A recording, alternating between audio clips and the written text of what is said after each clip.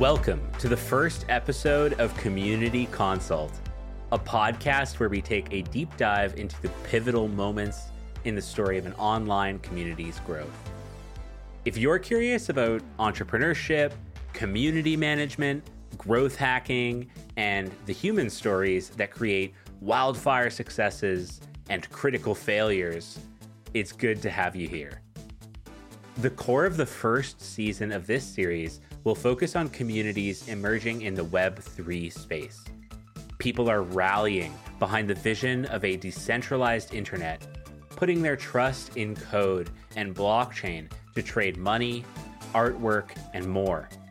But just as often, con artists and inexperienced entrepreneurs lead these community members into getting swindled, causing outrage and resistance to Web3 in the general public. Is it possible to build a community around a research-driven, ivory tower business idea if you don't have a usable product? What causes a thriving, active community of writers and creators to turn its back on the project that brought them together? How can you persuade brands like Samsung and Molson Coors to buy digital property in your metaverse? And does a big community follow from big brand names? We'll answer these questions and more in this season of Community Consult.